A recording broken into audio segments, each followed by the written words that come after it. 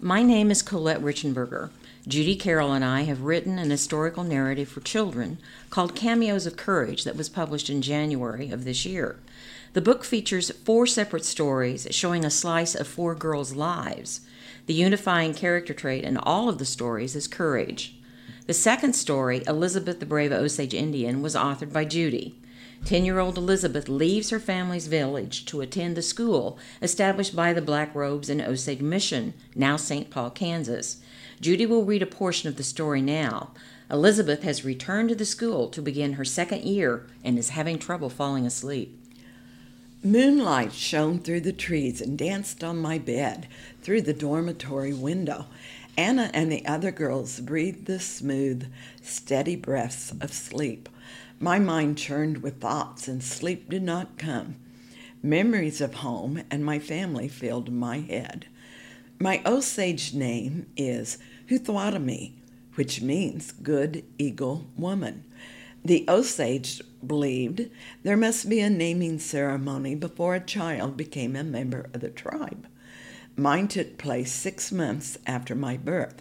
Members of my village said prayers and sang songs at the ceremony. They blessed me with water, cedar branches, and shelled corn because they are symbols of a long, good life. Huthwatami is the name given to the firstborn daughter. I got to choose my English name when I entered the mission school. One of the nuns at the school told a story about a woman named Elizabeth in the Black Robes Bible. She trusted God to take care of her. God told her she would be the mother of John the Baptist. I wanted to be brave like Elizabeth in the Bible. I am called Elizabeth by the people at the mission school.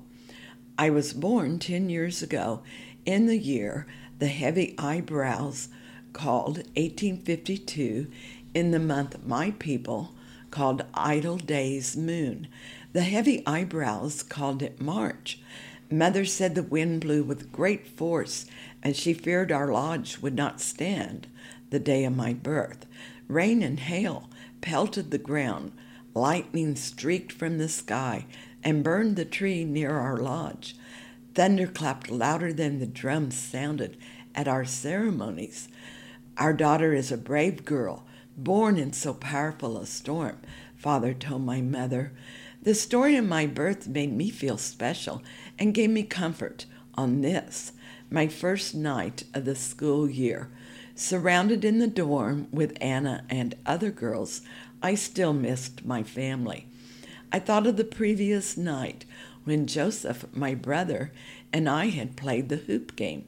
Just one more game, Joseph had said. All right, but just one more. Soon darkness will come, and I want to count the stars as they first break through the empty sky, I said. I'll go first, Joseph said. Father had made the hoop by tying tree branch ends together with rawhide. I rolled the hoop, and Joseph threw his pole. It sailed through the circle, not touching the rim. At age 6, his accuracy throwing the pole through the hoop was better than mine. Father said he would be a good hunter and warrior when he was older. In the next podcast, Judy will share more about Elizabeth and her life at the Osage Mission.